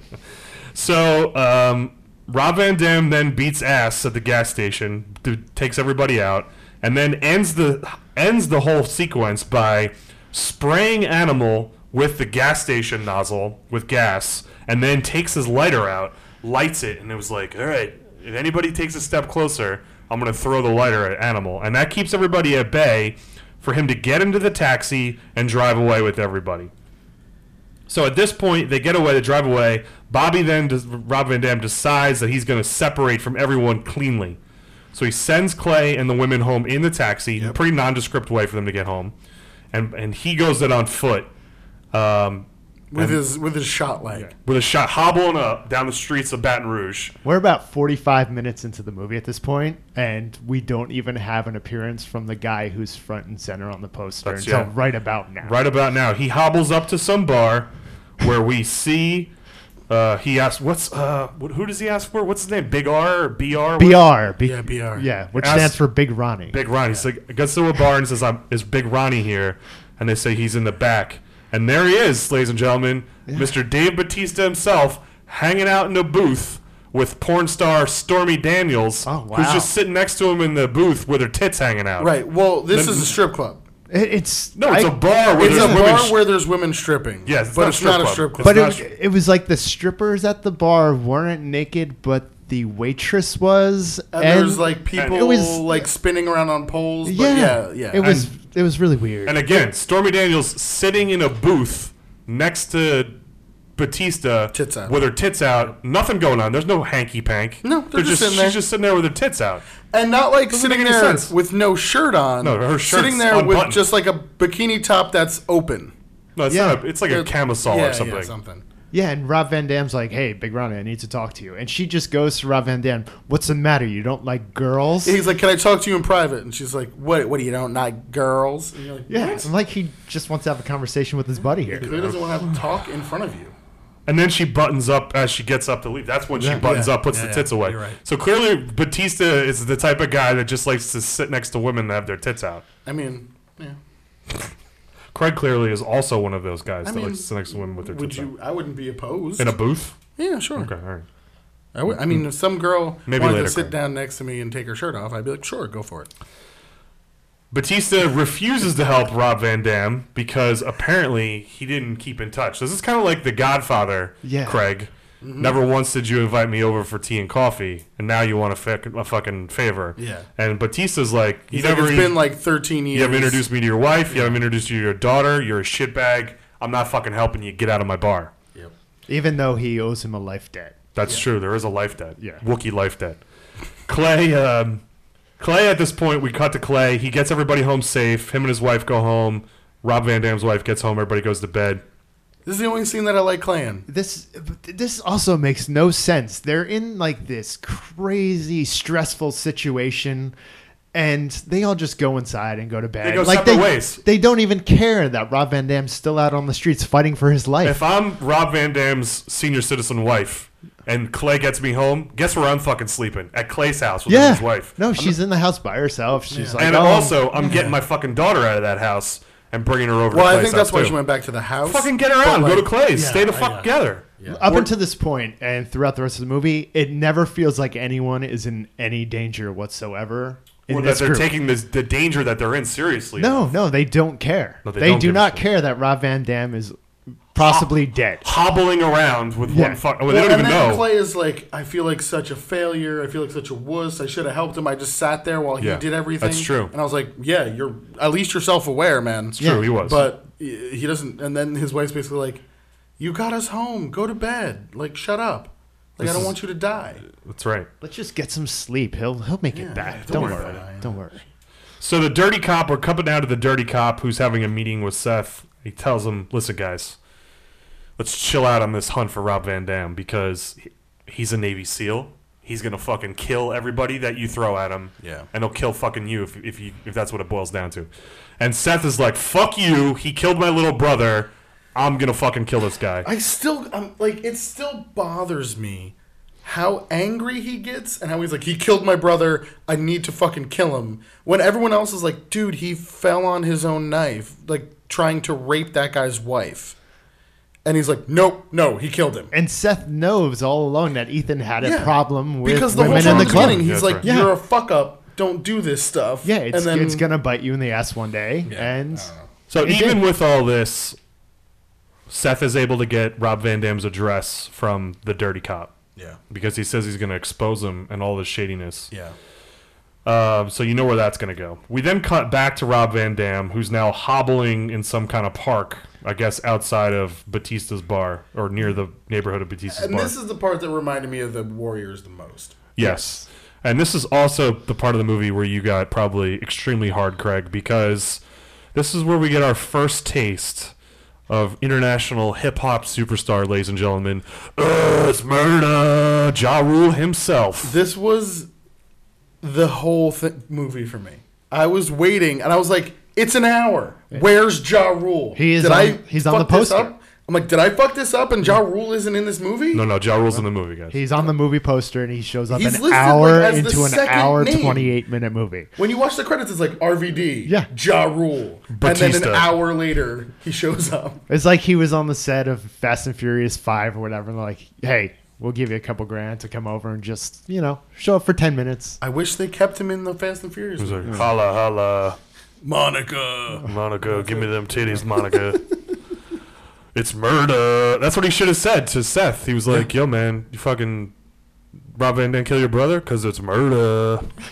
He could have started a whole new Murder Inc., but no. Fun little side story, guys. This may make sense to some of you listening. Some of you may not. One of my favorite Ja Rule memories of all time was working on a Sunday at Funcoland with Wuzza. We were closing, and Wuzza's brother Nick came in. Oh, no. Wuzza was so excited because Nick was coming with a hot new CD that had just come out. Was it the new Ja Rule It was CD? the Ja Rule It's Murder single. Oh. It was the first time. It was before it was on the radio. They were hyped up. They fucking put it in the Dreamcast in the back of the store that was on the GX TV. Remember the GX TV had the fold out speakers? There's a store in my neighborhood, a block away from me, that still has one. one. You should buy it. And I was like, oh. You should fucking buy that shit. No, it's like super expensive for some reason. Oh, okay. Yeah. Anyway, and they bumped fucking It's Murder like as loud as the GX TV would go. And I didn't know. This was before we learned that Ja Rule was like a fake with his fucking Murder Because Inc. when Ja pop Rule jams. came out, he was like He was hard. a thug ass Fuck yeah. motherfucker. And then everything after that, Was after like it about was a year, it was, it was just over. like every song was with like J-Lo Ashanti. or Ashanti. Yep. Where would I be without you? Put it on me. Join us next week for our Ja Rule podcast. The Ja Rule cast. It's The Ja about Rule. 3 episodes long. We should. Ja Rule should have a podcast called the Ja Rule Cast. Yo, if there was a podcast with Ja Rule and DMX, I would listen to it. I would listen to it every day. Every single day of my life, I would listen to Ja Rule and DMX talk. That's DMX saying and Ja Rule saying Yep. That's all it would be for 45 minutes. I would be physically hard to listen to it every day. So there you go. So Ja Rule makes his appearance. He's leading this gang of people. Which is the same gang that was at the gas station, just in different costumes. Yeah. Frank Quetch. Yep. They couldn't afford it. A fight breaks out, and then Batista shows up and shows his cards to Rob Van Dam that fucking Ja Rule is his man, and he set fucking Rob Van Dam up. He says $100,000 is a lot of money. That's right, motherfucker. Sorry, brother. And fucking Rob Van Dam very upset, and he says I actually wrote this down. It's the only line in the movie I wrote down. Rob Van Dam says to him, "What happened to No Man Left Behind? I took a bullet for you." Now he hears this. He says I took a bullet for you like 3 or 4 Yeah, I times know too. This line is delivered as Batista is walking away from the scene, where he's basically allowing Ja Rule to kill Rob or to capture Rob Van Dam and bring him in. When he hears this line, you can see the conflict in Batista's face immediately, where he's walking away, he has his head down, was walking away from a situation. He hears what happened to No Man Left Behind. I took a bullet from you, from Rob Van Dam. Batista then, it's like a light bulb going off in his head, picks his heads up, turn around, and Batista says, basically, let him go. And Ja Rule's like, fuck you, man, this is $100,000. I'm not letting him go. And he says, go fuck yourself. That's right. And then Ja Rule and Batista have a little bit of an argument, and Batista's like, okay, no problem. Guess what? Boom! Shot to the head. Ja Rule's in the movie for like 2 or 3 minutes. Yeah, tops. and leaves with a giant hole in his head. Giant hole. And he says, oh, you telling me to go fuck myself? Oh, you telling me to go fuck myself? And then he goes, I'm sorry. Shoots him in the head and he goes, apology not fucking accepted. And I was like, oh, okay. Oh, he's like talking to his dead corpse. Yeah, That's yeah. right. He's like, wait, I didn't hear you? What? Sorry? What? You're sorry? Fucking amazing. That was actually pretty cool. Yeah. Clearly, that's the Ja best Rule must have texted Omarion and said, yo, man, I'm in Baton Rouge doing a concert tonight. And Omarion was like, yo, we're filming this movie. You want to be in it? And that's how they got him in the movie. You want to make like a quick $5,000? Come get shot in the head by Batista. From that point on, Batista's very entertaining in this film. Yes. No, Very, from that point on, you're very. like, oh yeah, Batista's the best part of this movie. Yes. So then Batista and RVD team up to fight the rest of Ja Rule's gang, and they defeat them, and Rob Van Dam is free. Rob Van Dam and Batista go their separate ways. And then as he's running away, there's like a motorcycle guy that comes up on Rob Van Dam. Rob Van Dam ends up like getting shot in the chest by him, and then was able to wrestle his bike away from him and steals the guy's bike. He hits him with like a stick or a pole or something. Yeah. Okay. He gets shot under the chest as he's lifting the bike up. So he's got a bullet in his leg, Yeah. a bullet in his chest, yet he's still able to pick up a motorcycle. It's in his chest right now. Right. As you'll talk about in the next scene. It's not quite in his chest Not in anymore. his chest. Frank, I don't know about you. I know you're a more fit than Craig and I are. You're a very strong man. I don't know about you, Frank, but I don't think I could pick up a motorcycle if it was falling, even if I didn't have a herniated disc in my back, which I do right now. I don't think I could pick up that motorcycle and let alone with 2 bullets in my body. What about you? No, I've never tried, but I've heard stories where if you drop a bike at like a stop sign, or it's pretty difficult to get back. It's a 2-3 man job to get that bike back. Like I mean- maybe he could have got it stood up, but not the way he did it. Like he just was like He just picked that shit up. lifts it up. He picked it up like it was a fucking Schwinn. Yeah, off like a slopey grass Yeah, you know, no, hill. it's not big No, Yeah. No big that would have been difficult. Yeah. Especially since That's he'd true. just been It, shot. it was in grass. So Yeah, why it is wasn't on the street. Yeah. They were in like that little park. Yeah. Yeah. And if that grass is wet, forget about it. Game over. And guys. he barely flinches when he gets shot. No, he just he doesn't move continues at all. he continues to lift up the bike. He gets shot and he's like, "Fuck, stop it." Yeah. And then he drives home. That's right. And Clay sees Rob Van Dam drive home on the motorcycle. He goes over to see what's going on, and he seems weirdly fascinated with the motorcycle. Also, by the way. Yeah, he's like super into Rob Van Dam at this point. He's like, Rob Van Dam is the man. It's murder. Yeah. Rob Van Dam goes home, gets inside, starts to patch himself up while his wife is asleep. And Does he do steroids? No, he gives himself a tetanus shot. is that what That's it is? what that was. But he never How did quite you know that, Frank? I paused it and I looked at what it said on the syringe. Look at it. Paused it on the ID card. Wrote Yeah. down what was on the ID. Because I was wondering, well, what is he doing? And it said tetanus shot when he opened the thing. I was But like, he is he- never pushes the plunger on the syringe. No, he just sticks it into his ass. Yeah, you see his butt. Well, and also, and then- why does he have to stick it into his butt? Also, I've never gotten a tetanus shot in my butt, so No. it's been the arm. and why does he remove the bullet that's now in his shoulder, not his chest? It magically moved on yeah. the way home. Yeah. the And magic not bullet take from the one out JFK. of his leg? This is going back to when he was shot. This is why I was so confused because like why doesn't I he thought he was treat pulling his down other his one? pants to take Which- the one out of his leg. Yeah, No, no, it he doesn't do it. Which No. why I think he didn't get shot. It just startled him and he hurt his leg from the fall. Maybe it was a maybe. flesh wound. Maybe it Yeah. was grazed it. Yeah. Maybe. Also, guys, I don't know about you, but Rob Van Dam looked a little like he had done that before once or twice, putting a needle in his butt. Oh, Just yeah, he no. was very comfortable. very comfortable with Yeah, that scene. and I was like, oh, okay. Probably the This only- is why Rob Van Dam looks so giant right now. Probably. Is because he's been doing some steroids. Rob Van Dam, only type of that part of that movie where he's not acting. Yeah. No. He's living life. He looked very comfortable taking a needle and shoving it into his In butt. his butt. Let's just point out to bring it back again that all throughout this conflict that he's gone through, the ponytail is still It's true. extremely tight. Still tight. There High is tight. not a hair out of place. Just on my tight ponytail. like a tiger. So Rob Van Dam goes to his wife in bed, pulls the comforter off, very only casually. very casually, Yeah. only She to doesn't fi- even wake up, really. No, it's like he was watching TV downstairs and fell asleep Yeah. on the couch. Well, He's like, I need guys, to go to we bed find now. out why. No, that's She was right. bound and gagged. Yeah. So Seth had come in, kidnapped the daughter, bound and gagged her. And Rob Van Dam now knows that he's got to go fucking save his daughter. So what does he do? Goes in the garage, gets out his trunk of old Navy SEALs gear, and proceeds to suit the fuck up in a way that, like, makes the SWAT team look fucking amateur. This is actually one of my favorite lines in the whole movie. She comes down and starts yelling at him, saying, "No, you can't go. We should call the police." And he's basically like, "Shut up. I know what I'm doing." And she says, "You know what? Wait, what'd she say? You know what? I don't think that you do know what you're doing." And I was like, that's such a awkwardly bad Way to say that. line. Yeah. Like, it's just so, So bad. So bad. So Rob Van Dam gets suited up, goes out on the prowl. The wife calls the corrupt cop, tells him that the daughter's been kidnapped. So now he knows. You can tell that the cop, not into this, doesn't like what Seth's doing. Nope. No. So Seth's crew now takes over a bridge like it's fucking Escape from New York with Yeah, like some Snake like, Plissken. construction site. No, it's a fucking bridge, and, something. Like, some, I don't know, all this shit. And they're basically like, we're gonna take this bridge over, and we're gonna keep Rob Van Dam's daughter here because we know fucking Rob Van Dam's gonna come to this bridge to Yeah. look for his daughter. It was unfortunate that they stole that awful human being from her home That's right. because she's intolerable in this scene. I don't know how they didn't kill her. Oh, I probably would have put a ball in her head. yeah.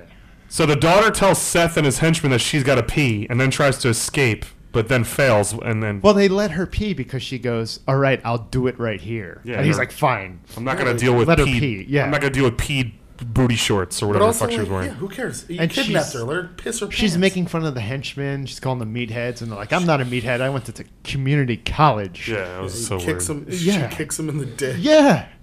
So Like, just she's the worst. Rob Van Dam shows up on the scene. Also, so Rob Van Dam, let's be clear here. He's on the scene, but he's on the outskirts of the of the He place. rides the motorcycle. Rides it in, then goes in silently for the rest of the way. The corrupt cop rolls in, says, "Guys, Seth, let this girl go. You've crossed the line. This shit's getting out of control. If you give up now, we can walk this back, and you can not get in trouble." He says, grabbing a kid, kidnapping. Like, yeah, those are the same thing. Oh, these two guys tried to act really hard in this scene. They definitely tried. Yeah. So as this dispute is going on, Rob Van Dam begins his slow assault into the facility. He takes out some guys like long range sniper fucking style, and then we're back to the scene of the cop with Seth. This is where the big reveal, guys. The opening scene, we thought Nick was the rat. No, it actually was Ethan. Yeah, Ethan was the one that told Nick about what was going on. That's right. No. Ethan was the one that ratted Seth out to the cops. Right. And they thought it was Nick that did it, but Nick was actually telling the truth. He didn't rat out anybody. Yeah. Ethan was the rat because he's jealous of his brother Seth and wanted to run everything himself. And so the cop tells Seth this. He does not believe him at all, and he's very adamant about defending Ethan's honor because this is it, guys. Big plot twist. Ethan is not actually Seth's brother. He's actually his son. And no one cares. Nobody gives a fuck. It legitimately made me laugh out loud when this reveal happened. And I was like, oh, okay. I was like, come on. He gives this whole speech about he was 16 years old, he got a girl pregnant, and then his aunt took the baby, and he's been watching Ethan from afar because he's his son, and blah blah blah blah blah blah. And then Seth just shoots the corrupt cop and kills him. Yeah. So that is over. Rob Van Dam then arrives on the scene where Seth is and says, "Let my fucking daughter go." Actually, he says, "Go ahead, shoot her. That's I'll true. kill your boss." That's true. And the daughter very upset that her father is willing to let her die. I think she was upset that her dad doesn't know how to hold a rifle correctly. Oh my god! Oh shit, that was weird. He couldn't hold his arms Yeah, down. he was too big for it. to hold the machine gun, so it looked like he was like a chicken. Yeah. Essentially. It was so weird. So they let her go. Seth ends up pretending to call off the bounty, and Rob Van Dam and the daughter get away while Seth tells his henchmen immediately after they leave, "We'll go fucking get them." He's like, okay, let him go, and then they leave. He goes like, "Go get him, idiots!" Yeah. And they're like, wait, what? Now the most appropriate part of the relationship between Rob Van Dam and his daughter, he makes her hide in a dumpster while he goes to finish the business. Right. Exactly 'cause where he she belongs. That's right. And he realizes that the two motorcycle guys are chasing him. That's right. So she goes in the dumpster. She's very upset about it, but she goes in there anyway. Rob Van Dam leads those motorcycle henchmen on a chase. In the slowest motorcycle chase you've ever Yes, seen in your I life. wrote that too.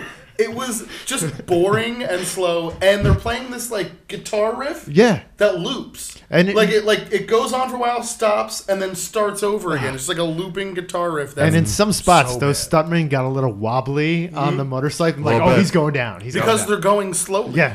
Like they're not going fast at all.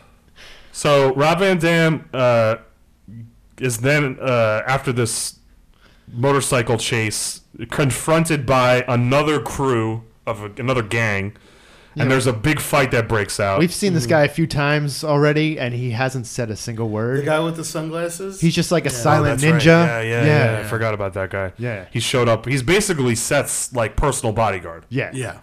And he knows. He's got this like. Yeah, but hold on, you guys are getting ahead of yourselves. Something very important happens Okay, here. okay, sorry. So Craig and I, and Frank, I know you're an avid fan of Slam Dango, so you know that this has come up before. Craig and I are always hoping for actual wrestling moves to be bust out in these movies. Yep. Rob Van Dam busts out a fucking cross armbar on a guy does. Yeah. in the middle of a crazy gang fight. Listen, I don't know, Craig, I don't think we've revealed this before, but Craig has a long history as an amateur wrestler. Right. Yeah. So if there's anybody here that's qualified to comment on when the appropriate time I mean, a wrestling sure. move should be busted out in a gang fight, it's you. So I'm going to ask you right now, put you on the spot, Craig, of all the arsenal of wrestling moves that you know as an amateur wrestler, at any point would you choose to invoke a cross armbar in a gang fight? No. Okay. Also, this is kind of funny. It's the second movie in a week that I've watched where someone uses that move. Yeah. It's like that's a very popular MMA move. It was like Ronda Rousey's. Yes, like, right, move. her finisher. We've watched people get People's their arms, arms broken. fuck I get it from that stance. It's an easy move to get someone in. Oh, one-on-one, definitely. Yeah. One-on-one, not with and fucking it's- 30 guys standing No, around. no. And you can break someone's arm real easily, so cool. Yeah. But like for this scene, it didn't make any sense. Also, he does this like leg sweep thing into it where I'm like, oh, his legs are fine. Like his legs are perfectly good because he just did these crazy like leg moves. It was that tetanus shot. Yeah, it was the tetanus shot, I guess. So I thought that was, and Craig, didn't we just, one of these movies somebody used a cross arm bar? Maybe. I actually just watched Green Room, the horror movie about the punk rock kids, and one Patrick of them Stewart. uses that in the movie That's as well. William. But WWE movie, yeah, I don't think it was Triple H might have used Yeah, it. I think it was in Inside Out. I think he might have done it. I think because so. I think that was the first time we were able to call out an actual wrestling We're movie. like, oh yeah, there's one. There's one. Yeah. Not what we were hoping for, but No. okay. Never like a nice No. stunner. No. Or a Which we hoped for in the Condemned, but didn't oh happen. god. And if they were going impractical, why not just let him do like the 5-star frog splash? That's right. Jump off a fucking telephone pole or some Why shit. not? Or Or the the dumpster. Van Stand on the dumpster that your daughter's in. Yeah. Do the 5-star frog splash, which is Rob Van Dam's finishing move. And Well, then isn't throw a the- chair into somebody's face I was and gonna kick say- it. I was gonna say, what about the Van Daminator? Yeah. You could just kick That's- a chair into someone's Listen, face. Yeah. listen. If there's any move that he could have easily worked into this movie, it's the fucking Van Damme. Exactly. Even without the chair, just fucking kick a dude in the chest. Yeah. That's it. Yeah. It was the goddamn fucking box art for ECW for N64. Remember that fucking game? Yeah, yeah. Hardcore Revolution or whatever the fuck it was. I had a T-shirt for Funko for it. It was a horrible, shitty game, but the fucking cover art was Rob Van Dam doing the goddamn kick in the chest. Why not make it in the arguably movie? The most famous move in ECW. Fuck history. yeah, what the fuck? Yeah. Anyway, Seth immediately knows the daughter's in the dumpster for some reason and goes and gets her. Yeah, he just finds her. Like, no one else does, but he's like, oh yeah, there she is. So while that's going on, Batista ends up coming back to Rob Van Dam's rescue. The two of them team up and they fucking throw down and they beat the last of Seth's men. Well, they do like that Steven Seagal slap knife fight, and he ends You're up getting ahead of Oh, yourself, man. Frank. Hold on, please. So, Sorry. as they are fighting the rest of the crew, we get our first taste of nu metal. The first time in this movie, we get our, Yeah, the our- music yeah. was extra bad in this movie. because there was a lot Yeah. of shitty hip hop. Yeah. There was that fucking pop dance song as the title sequence. Like, I would have thought that with Omarion and Ja Rule, there were, like, they would have had some, like, decent rap songs. Like, not good, but, like, half decent. Like, no, these were terrible. Yeah, and none of them actually. Craig and I, you and I talked about this Yeah. after we watched the movie over chat. We had both mentioned the fact that none of the hip hop artists that are in this film contributed any music to the soundtrack of this Not film. that I'm aware of, no. No, and I actually checked the credits, Yeah, and yeah. there's none. No. So this is our first and only taste of nu metal rock that we get in every wrestling movie. Why is it so popular in these movies? I want to know. And they even do it on when they're like promoting a new pay-per-view. They get some crappy new metal band to like have an official song. They, what's- I mean, because that's music that I think the wrestlers like. don't Because know. they're doofy. I don't I mean, know. I love wrestlers, but some of them are doofy idiots. That's true. I think Dolph Ziggler's into that. I agree Oh, with yeah. that. Yeah. No, Dolph Ziggler That's is totally on his iPhone. Here to probably in serve his the own world. band. No. Like, where he pretends that he's like a new metal version of three-man Van band? Halen. Yeah, yeah. He's a three-man band? Three-man band. I'm a three-man band. Anyway, so the nu metal plays, and this is where the knife fight happens that Frank was talking about. Yeah, the Steven Seagal knife slap fight that ends in so somebody's Batista nipple getting Batista cut off. versus the African American silent bodyguard that Yeah. we've seen throughout the whole movie do nothing. Who's like a skinny dude. Skinny Yeah. guy. He's dressed like Blade. He's wearing black Yeah. sunglasses at night. Yeah. I thought he was going to be like a real badass. And he was. He was very quick. Yeah, but then he gets his nipple cut off and he disappears. It's basically like he jumps off screen. Yeah. And then you never see him again. Listen, He's just gone. if you guys got your nipple cut off, you'd be disappearing. Oh, no, too. I get it. I Yeah. just was surprised that he just ran away and never came back. Now listen, I'm going to say this. As far as I know, this is the first movie that Batista's ever been in. That may or may not be true, but as far as I know, at this point in time, this is the first movie he's been in. Hmm. That knife fight Was pretty good. fucking impressive. No, that's the best part of the movie. Yeah. Action-wise, that's I- the best part of the movie. I don't know if that the other guy was a stuntman or what, but fucking Batista busts out. That's like stuntman caliber shit right there. And that other guy looked like he moved like he was a trained. he's got moves martial he's got moves like Jagger. Yeah, Yeah, people that's what I'm totally saying. saw this and was like, okay, Batista's got some chops. He can act a little bit. Yeah, put him. Yeah, if Yeah. you watch the last 20 minutes of this movie, you're like, oh, okay, Batista's pretty awesome. Yeah. Especially compared to everyone else in this movie. True. And listen, if Batista's real at this point in time of his career was just the fucking that knife fight, I'm hiring him for every action movie that I'm a producer of. I mean, personally, I don't think, based on this movie, I wouldn't have said he was a better actor than Triple H, but he was the best one in this movie from an action acting standpoint. Phenomenal. Yeah. Phenomenal. Sure. While this knife fight's going on, the henchmen all disappear. Rob Van Dam then confronts Seth, who has his daughter. Rob Van Dam then proceeds to slap Seth silly. I don't know how else to describe the fight between Seth. Just slapping him silly. It was like they tried to do a fight, but Seth was having trouble with it. The actor was. Yeah. So they were like, okay, since you can't really sell a punch, I'm just going to slap you. And we don't have a stuntman for you. Rob Van Dam then kills Seth when he tries to to take his gun, and he just snaps his neck and it's over. It was very unsatisfying. Yeah, it was just like, all right. Literally, the last note I wrote about the movie was snooze. Like, it was just like the end of it's like, okay. After Rob Van Dam breaks Seth's neck, we then cut back to the last henchman, who gets it both, not just from Rob Van Dam, but also Batista. They team up together one last time to kill the final henchman. And ladies and gentlemen, the battle is over, and the war is over. Thank God the movie's over. Well, there's the scene where Batista, Rob Van Dam, and his daughter, and Rob Van Dam's daughter's like, he's really cool. He's got cool tattoos. We should be hanging out with him more. Blah, blah, I blah, want blah, some blah, blah. tattoos, Dad. Like, no. And again, everyone's acting like they didn't just go through this crazy traumatic Horrible night. experience. Yeah, they're like, okay, that was cool. Everyone's what do you want just to do so now? You want to casual. go get some fries? Yeah, it's like they went to the movies. Yeah. Well, I got to say, there was, as the movie, I think it ends on a positive note because I think Batista has a very charming outro to this film. I totally agree. Charming. I wrote that down as well. The line about, Rob Van Dam there's a whole thing in the movie where they're like, being even for Rob Van Dam saving his life in Nam or whatever. Yeah. And so Rob Van Dam at the end of the movie says to Batista, so I guess we're even now. And Batista's like, fuck you. I saved your life like 3 more times today. You owe me like at least 2 or 3 more times. He's like, I saved you from the ninja, from the big guys. Well, one of them you set me up for. He's like, all right, that's like a half of one. Part of me feels like that might have been improvised a little bit because it seemed a little too natural. But I loved that. It felt like way too natural compared to the rest of the movie that was just like, hello, how are you? Right. What are you doing now? And they could have ended it there, but then they had to have the daughter speak about his tattoos and how she wants them. And it was just like, ugh. So it was just like a weird fade out of the movie. So that was, and then that's how they end the film, guys. So that is the end of this fucking movie. Before we talk about our feelings on the film, before we close it out, I want to talk about the writer, director, and producer of this film. Please tell me they're all the same person. They are. Okay, good. It's going the Tommy Wiseau route.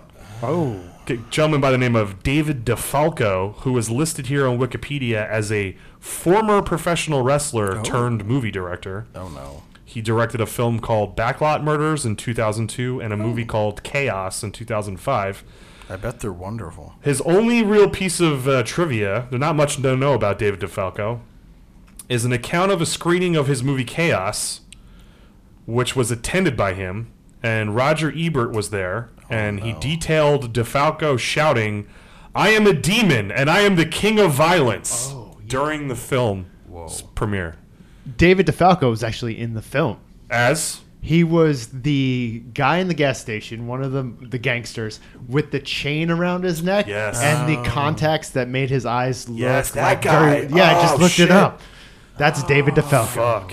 Yeah, that guy was... Wait, was that the guy with the dyed hair? Yeah, black hair. Real skinny? And he had like ice blue eyes. No. He looked like a pro wrestler. Oh, okay. He stood out. That guy really stood out. I think he was the first person to actually confront Rob Van Dam and bring over Animal. That's correct. At the gas station. Okay, I know who you're talking about. He did unleash Animal. You're right. Absolutely right. So... 3.9 out of 10 stars on IMDb, guys. That feels generous. We don't normally do a 10-star ranking, so let's go to our 5 stars. Let's start with our guest of honor, Frank Congelos. Where are you putting this film in a star rating, Frank? And I'd like to hear your thoughts about the film. I'd give it 3.5. Out of 5. For a Holy wrestling shit. film. For a wrestling No. film. That's not how we do it. Okay, It's a slam overall, dunk. a 3. In real life, we A gotta- 3. It's an average movie. Okay. It's slightly above average. Okay. Because it's bad, but it's super entertaining. I mean, Yeah. even though Clay is clueless, he's hilarious because he's so clueless. I found it's just totally unbelievable. And his daughter is annoying, but I enjoyed it. Batista saves it at the end, I believe. Oh yeah. But for a movie that can't even make an hour and a half, I think it's a good average movie. I'd recommend people watch it. It's not the worst movie you'll do here, but it's definitely not the best. No, it's Craig. not the worst. Yeah. Craig, your thoughts, Craig? I was actually surprised something in this movie when I paused it to because I was thinking, where the hell is Ja Rule? And I was like, how far into this am I? I was 45 minutes in, and I was surprised because I was like, oh. Yeah, it goes by quick. I thought this was going to be one of these things that's real shitty, and I'm going to gonna think it's drag been an on. hour, Yeah, no. and it's been 20. Right. No. It moves. There's not a lot of wasted scenes in the movie, where there's just stupid stuff, which we've seen. Other things have long explanations of something that never matters. The acting is by far the worst of any movie we've done so far. Yeah, Rob Van Dam struggles a little bit. They all do though. Yeah. All of them. And maybe it's because he's awkward with everybody else. I mean, that could be it. But it's bad, and I think that's why you should watch it. Yeah, Watching him, watching how unnatural all the conversations are is great, and Batista's great in the last half hour of the movie. it's a good bad action movie. Yeah, it is. Yeah. It is. So yeah, I guess I don't know, 2.5, 3. It's bad, but I would watch it. I don't know if I'd watch it again now, but I would definitely say, oh, you like crappy movies? Watch this one. It's right up your wheelhouse. Okay. So, before I give my thoughts, I want to share this fact with you guys. Dave Bautista stated in an interview with Men's Fitness magazine that upon watching the finished product of this film, he was appalled and ashamed of his acting and began to work under an acting coach. I mean, that's fair. And he's improved vastly since then and has been cast in Guardians of the Galaxy and Bond Spectre. So, kudos to Dave Bautista for taking this pretty seriously. Yeah. Major turning point in his career. And honestly, I think if you were in this movie and you watched it, you would be embarrassed. I feel like you have to. It's just not the production value is bad. Everything about it's bad. The action scenes aren't good except for that knife fight. Rob Van Dam can't hold a gun. All of it, it's just not good. But for us, it's great to watch. Sure. But if I was in that movie, I'd be full on embarrassed. Another thing, guys, I don't know if you noticed this, but this film was filmed with the Red camera. Was it? And we're talking 2010 red camera. So where it cost $50,000 for that fucking thing. No, it's still a very cheap camera. It's still in that low price point. They have a whole. Yeah, they have a $100,000 one now, but But this was when the Red camera was one model, one model only, and it was one of the first quote unquote high end digital video cameras. So that's why the movie looks the way that it looks. It's because it's a Red camera, and this is that period of time in film where you could tell that it was filmed with a Red camera. Right. It's been so long since I've seen a movie that was made with this camera. It used to be at this time, I'd be like, Red camera, Red camera, Red camera. But it's been so long that I forgot. Upset so much with the film quality of it. Just as But you could tell. It was low budget shit. Yeah. So this is the second time that I've seen this movie. I think, Frank, I'm sorry. You may remember when I watched it the first time, I was like, go see this fucking thing. Yeah, I watched it immediately as well. So this was the second time I saw it. Okay, good. Yeah. This did not kind of Better than hold the first. It did not hold its luster for me. No? I can't imagine. The first time I saw it, I'd probably give it like a 4 out of 5. Oh wow. I'm going down to like a 2.5. Yeah. Okay. Listen, I'm going to say this. One of the strongest aspects of this film, and you kind of touched on this, Craig, the editing. The pacing and editing of this film is top notch. It keeps it interesting. It keeps it moving. There's I no think there's they no just lulls. didn't have anything. Yeah, maybe they didn't have anything They're else. we can't go with anything else. It's unusable. So because of that, it makes it entertaining. The performances, Rob Van Dam's acting is terrible. Awful. Everybody else's acting Wife's is terrible. awful. Everybody. Clay is There's awful. nobody here is an actor. Seth is just a yeller. Ja Rule is probably the best actor, and Omarion was pretty. Omarion's too. pretty good. Ja Rule's pretty good. Batista. Well, rules. the best actor, I think, overall is probably the cop. Yeah. that Yeah. goes on to Westworld after he yeah, probably it's did a ton kind of a of big deal. He was J.J. kind of he was kind of out of place at points. Yes, and then because Yeah. of that, it made his performance weirder. Yeah. So I'm gonna give it a 2.5 out of 5. I still like, it's fun to watch. The fight sequences were the scene in the park. There's a YouTube video that you can look up where it's the quote unquote best fight scenes of this movie. And if you watch that, you're probably good. Yeah. Because it has the whole Ja Rule thing where he gets shot in the head, and it has the knife fight in it, and I think it has the gas. If there would have been station fight more too. of a Warriors thing to it, I think it would have been better. Yeah, Like, because that gang at the gas station is a weird gang. it's a weird game. Yeah, it was like a goth gang. It's like punks and goths, Yeah. and Coming then in, like hanging giant muscle heads and like thug dudes. Like, it didn't make any sense, but it was cool. And I was like, oh, okay. Like, if this keeps happening and they fight some of the other gangs or something, like over him, Yeah. that would have been awesome. Right. But no. So, there you go, guys. Wrong Side of Town, Dave Bautista, Rob Van Dam. Ugh. I don't know that we'll have a chance to discuss any more Rob Van Dam or Dave Bautista movies unless we do other non-WWE Studios films, because they have never, as far as my memory of the catalog, have never made a film for WWE Studios. So this may be it. This may be our one and done on these guys. So nice that we could kill 2 birds with 1 stone. But that is that. So that is going to be any closing thoughts from either you, Craig, or Frank? No, yeah, I think this is a movie. If you want to watch a shitty movie, this is a movie for you. Yeah, if you're interested in seeing Dave Bautista's acting roots, Yeah. watch this, And- because you can tell when he hears that No Man Left Behind, it's like a turning point Yeah, for it's his crazy. acting career. It really is. It's like you could see it in his eyes, like, okay, I'm on to bigger and If better you want to think things. Dave Bautista is a lot better than he really is, watch this movie. That's right. Yes. All right, guys. So thank you, Frank, again for joining us this That's week. my pleasure. We will see you next week, Frank, when we discuss the 1980s film Body Slam, this starring movie. Rowdy Cannot wait. Piper. Cannot wait.